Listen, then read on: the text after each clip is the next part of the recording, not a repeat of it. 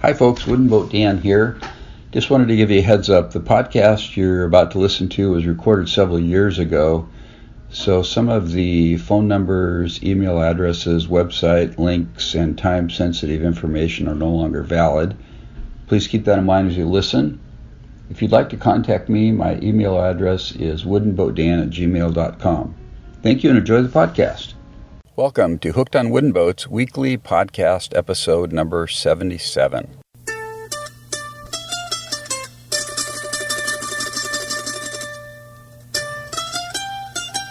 I am your host, Dan Matson, aka Wooden Boat Dan. If you can't do it, nobody can, although thousands and millions around the globe have tried unsuccessfully.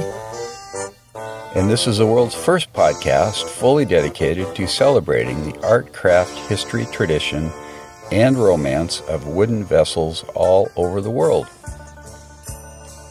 So when was the last time you went to a fiberglass boat festival? Oh my goodness. Fiberglass has its place in the world, I know that, but I love my wooden boats. Anyway, welcome to the podcast today. It's great to have you. This podcast is all about getting in the game, that is the wooden boat game.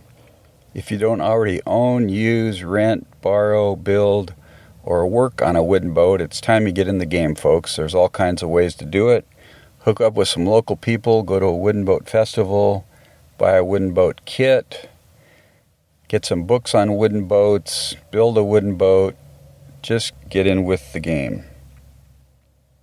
We've got some new subscribers this week to the almost monthly e-newsletter. Gundren Heltoft, Keith Monig, and Dwight Belter. Welcome to the newsletter, guys. Appreciate you signing up for that. I did not get out a February newsletter. I apologize for that.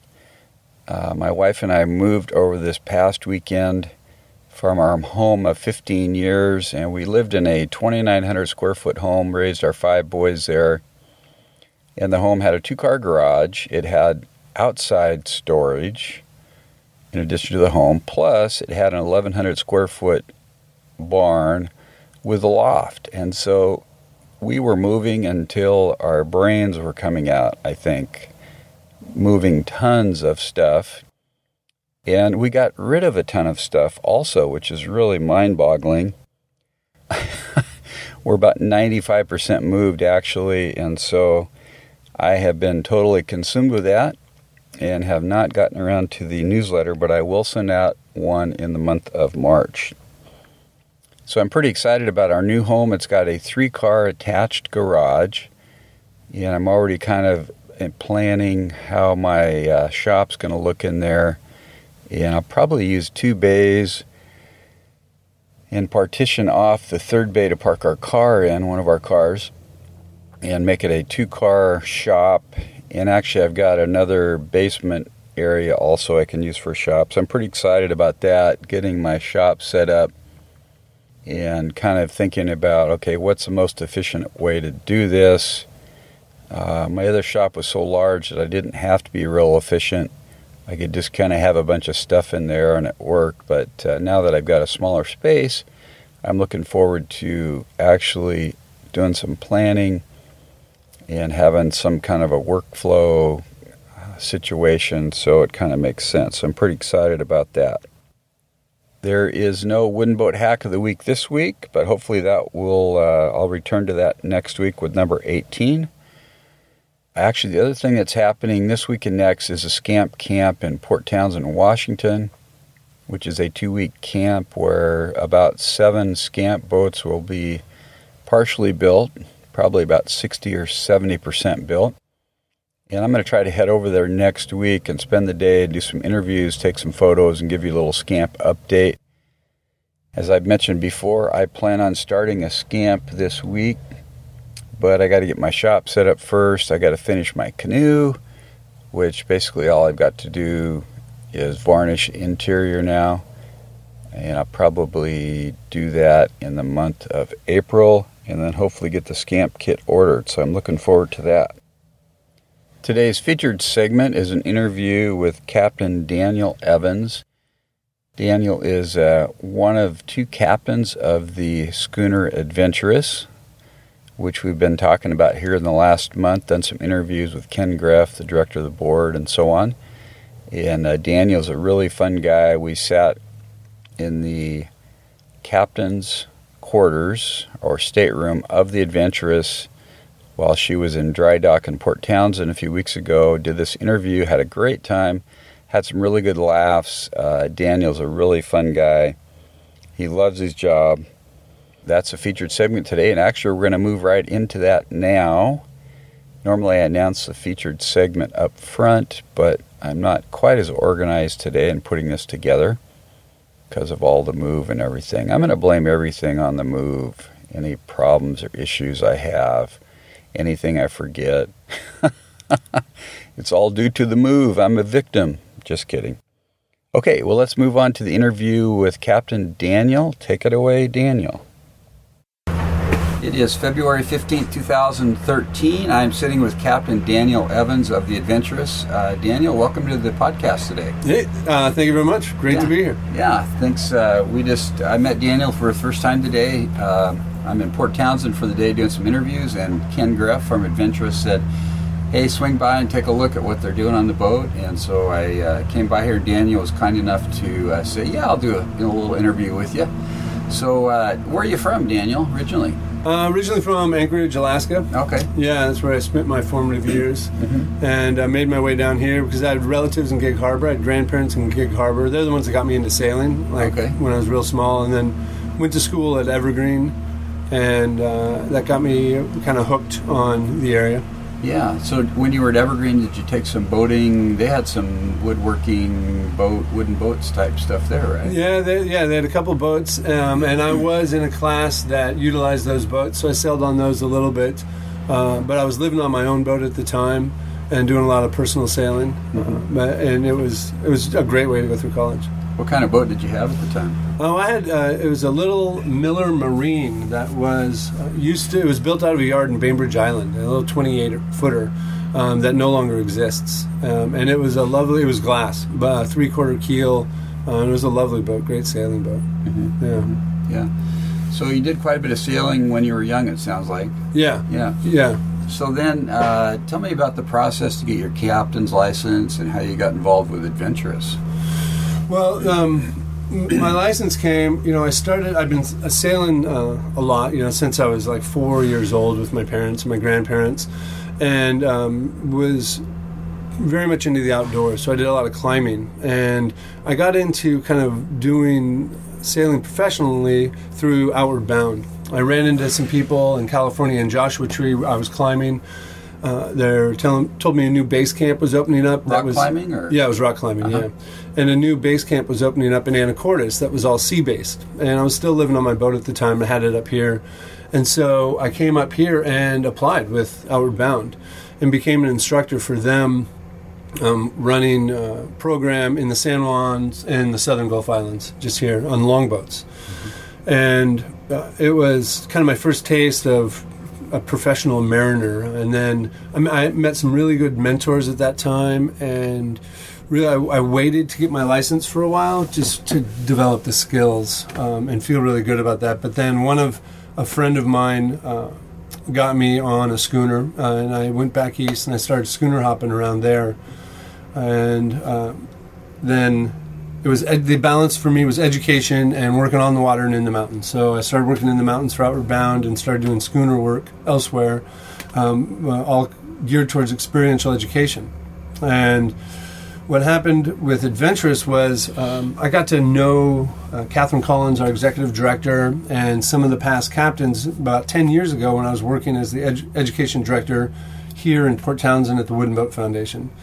And got to know Catherine, and after I left that position and I was back, I was just kind of schooner hopping, working on a bunch of different schooners.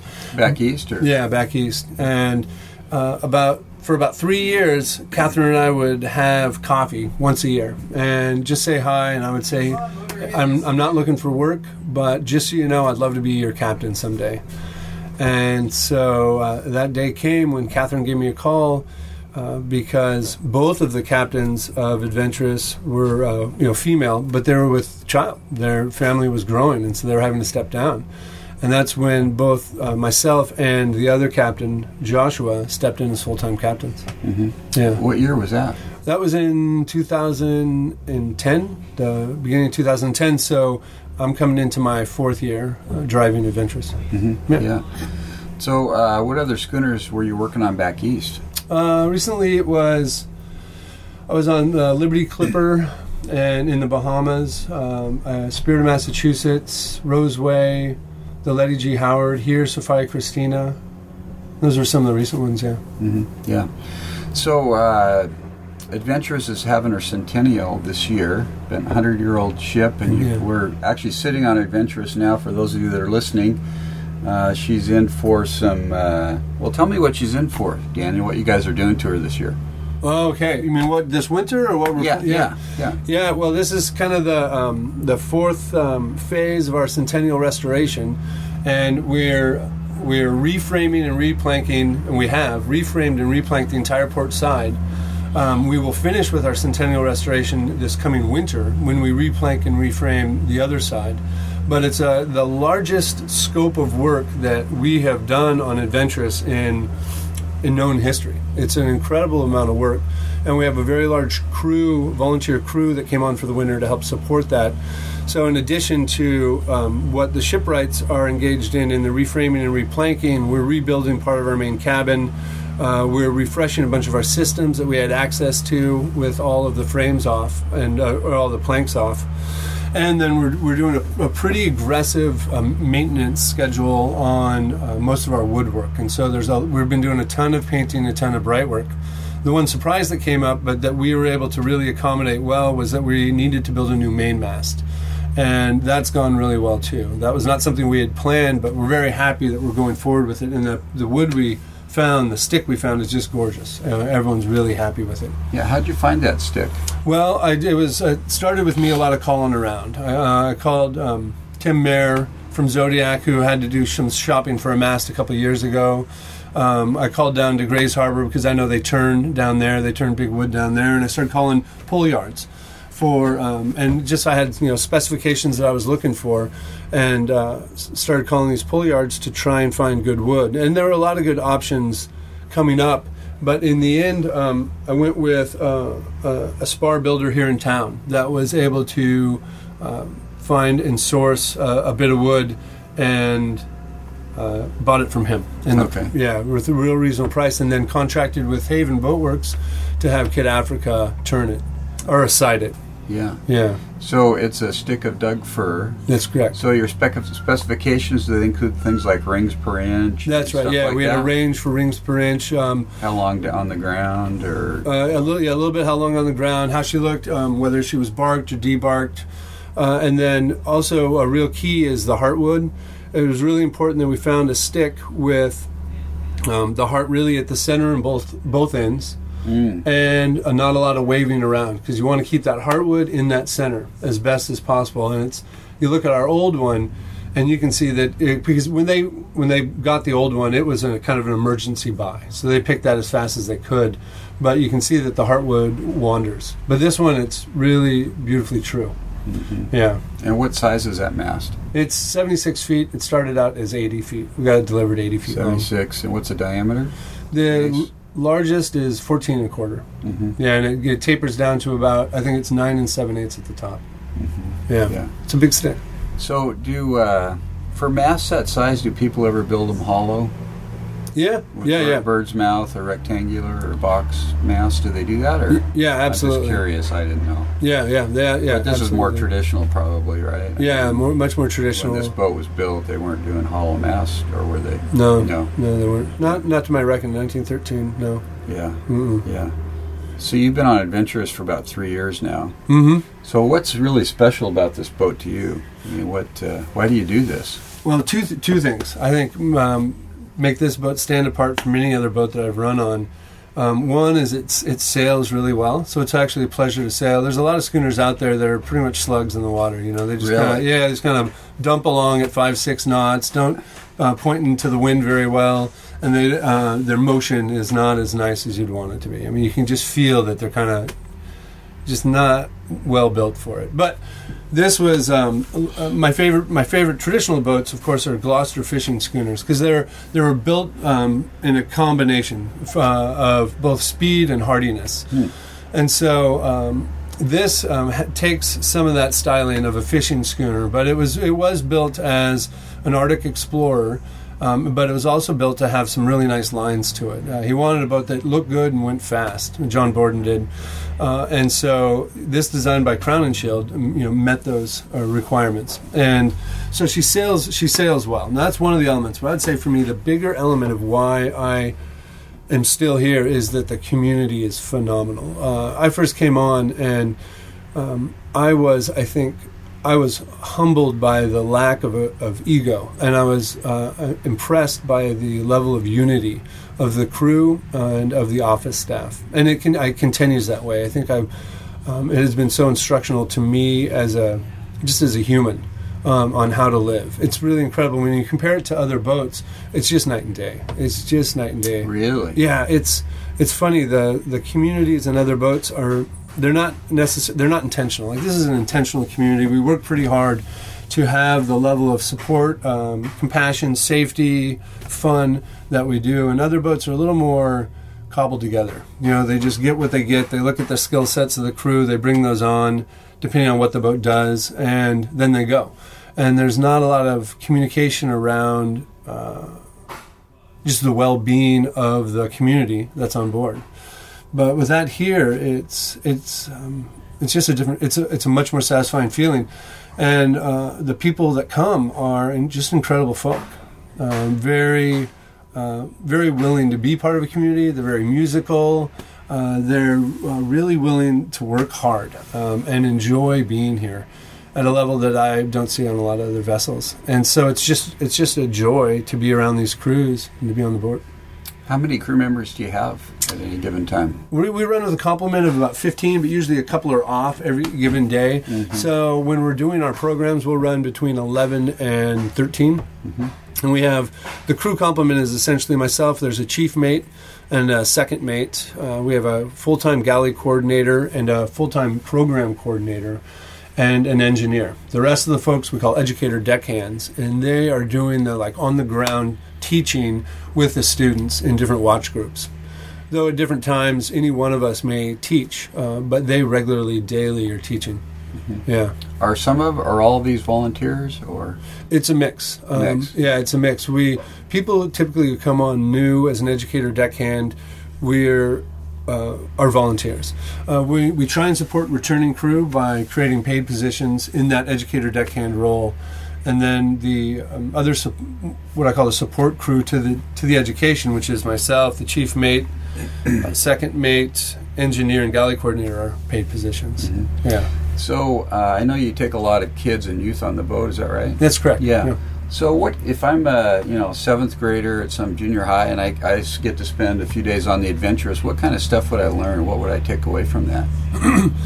Our overnight, so that would be an overnight program. Okay. And we do a lot with our overnight programs. They're absolutely fun. But the skeleton. The reason I'm asking is I never got to do this when I was in seventh grade. It's like I really feel bad about it. So I want to know what I missed. Yeah, I know, right? No, I didn't either. I think that's why I'm here. Really? Trying to reclaim some of that lost youth. Yeah, totally. Okay. Absolutely. It's the skeleton of it is that we do a lot of curriculum around marine biology and marine conservation. So on overnight programs, we will get out and tide pool. We do a lot of sailing, so there's a lot of sail training. So you're learning navigation, some sail theory. And we always try and have some time during the trip that we let people get out in our small boat. We have a small sailing boat. Get out and do a little sailing and rowing, go aloft, so they can go up to the cross trees. So that's going up the mast. Yeah, up the shrouds. Yeah, up to that, almost to that 76-foot range that we're talking about. Really? Yeah, so they can climb up there. They're clipped in and everything, of course. But still, fantastic experience. Yeah. And the boat looks really cool from up there. Oh, it looks really cool. Yeah. And And that's, essentially it. So we're teaching a lot of that. There's sometimes some, we might teach mechanical advantage and talk about that. And it depends if you're with a school group. There may be some outcomes that the teacher wants that, we'll meet. But otherwise, in the overnight programs, we really we go out and romp around. Like if the wind is good, we go sailing. Not so good, we may go aloft or do a beach hike or something like that. Mm-hmm. Yeah. So I'm just curious if some of the kids that have been on the boat, if you've seen them over the years and how that's impacted their lives in the future? Or if you know stories about that type of thing? Oh, do I? Really? Yeah, this is the greatest example is the chief mate, the winter chief mate right now started out as a participant on board many, many years ago. And that happens more frequently than you would imagine. There's I have one crew member coming back this season that started out as a student when they were 7. I had one last year that the same thing happened to. Because we have this thing, we have an apprenticeship program as well. So people who start out as participants and get really excited about it, we offer them the opportunity to come back for a week, like a week-long program or maybe a 2-week-long as apprentices. And so that's a more focused, instead of them being involved in learning the programming, they're involved in learning the background of that. They're helping support it. And so people can come and they'll apprentice for a couple of years until they're old enough to be crew, and then they'll apply and come on as crew. It's really cool. Yeah, I bet. Yeah, and the cool thing, too, is in the summer when we do our overnights, we don't just do students. We have open enrollment, and we do some Road Scholar, which is the elder hostels. And my favorite one is we do what's an intergenerational one where grandparents will bring their grandchildren. And it is fantastic. Really? Yeah, it's really cool because it's these people that want to have authentic experiences with their grandchildren, with their family. We do family sales too. Mm-hmm. And those are my favorite because it's people there that are just wanting to enjoy life to the fullest and build strong relationships. And I find it always brings an amazing quality of people. Yeah, it's really fun.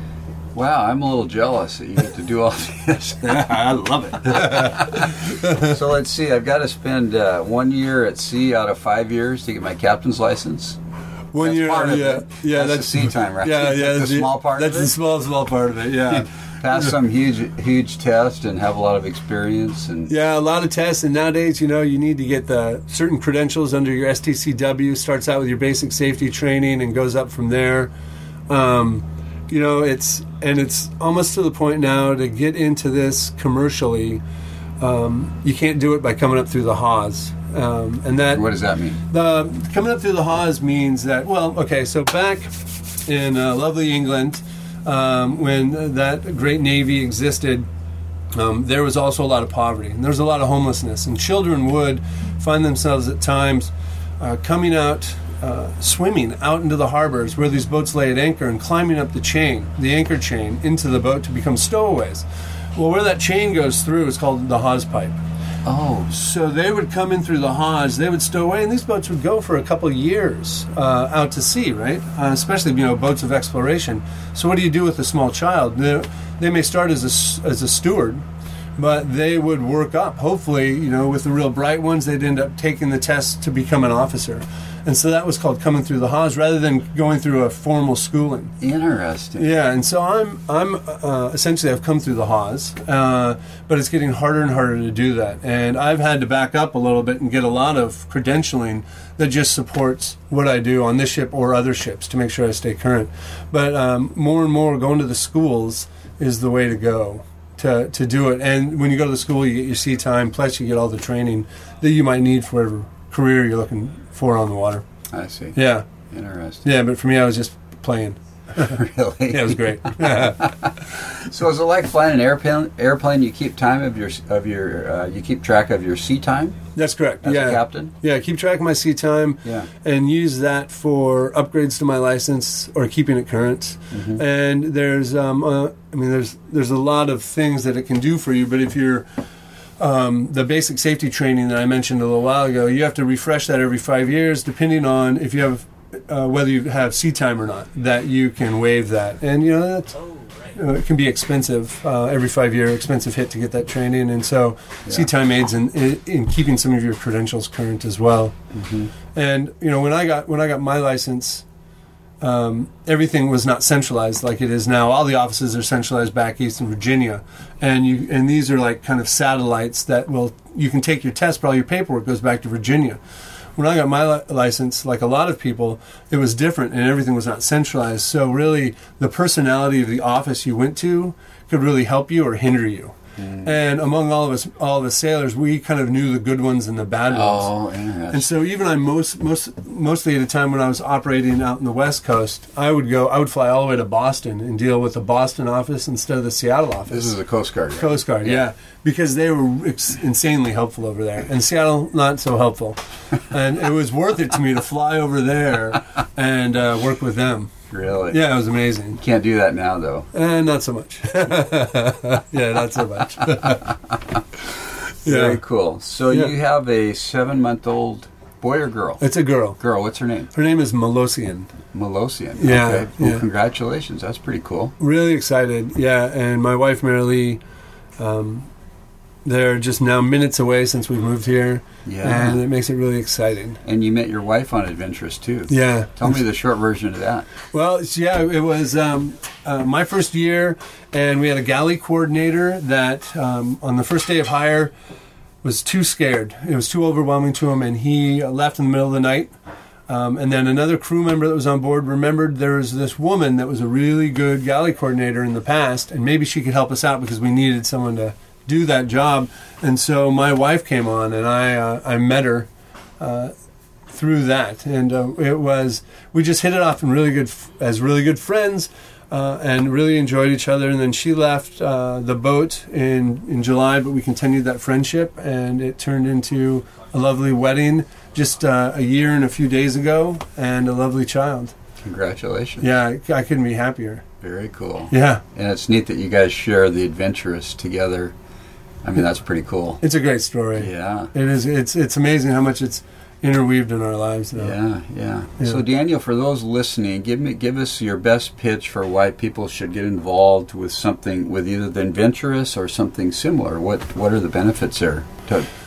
Well, okay, I would say for me it's all about relationships, and I feel like one of the things Adventurous does really well is it creates relationships between people and our outdoors and the Puget Sound.